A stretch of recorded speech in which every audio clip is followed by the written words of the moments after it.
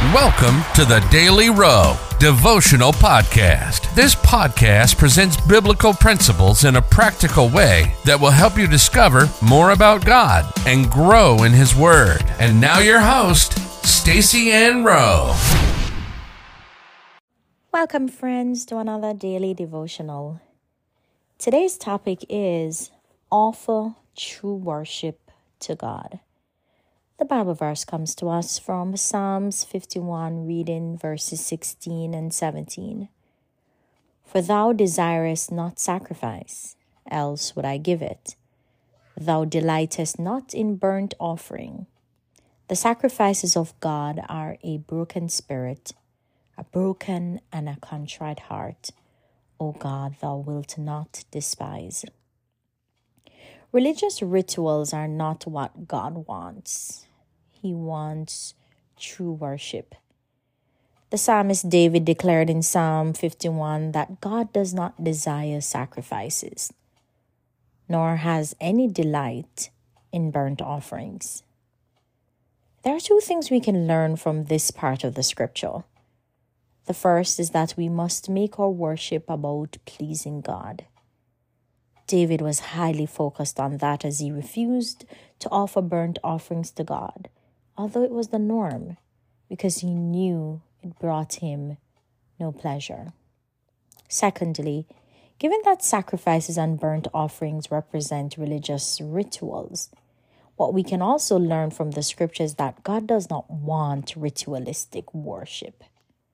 The problem with ritualistic worship is that your heart is not into it. You're merely going through the motion. In addition, with ritualistic worship, there is no true repentance. God deserves much more than that. What does it take to offer true worship to God? David identified two traits that are needed for true worship in Psalms 51, verses 16 and 17. They are a broken spirit and a contrite heart. A broken spirit is a life that is totally surrendered to God. It makes room for the Holy Spirit to consume and direct our lives. Comparatively, a contrite heart is a heart that is repentant. It is the foundation of a life of obedience to the Word of God. It should be noted that true worship, as described in St. John 4, verse 23, involved worshiping God in spirit and truth.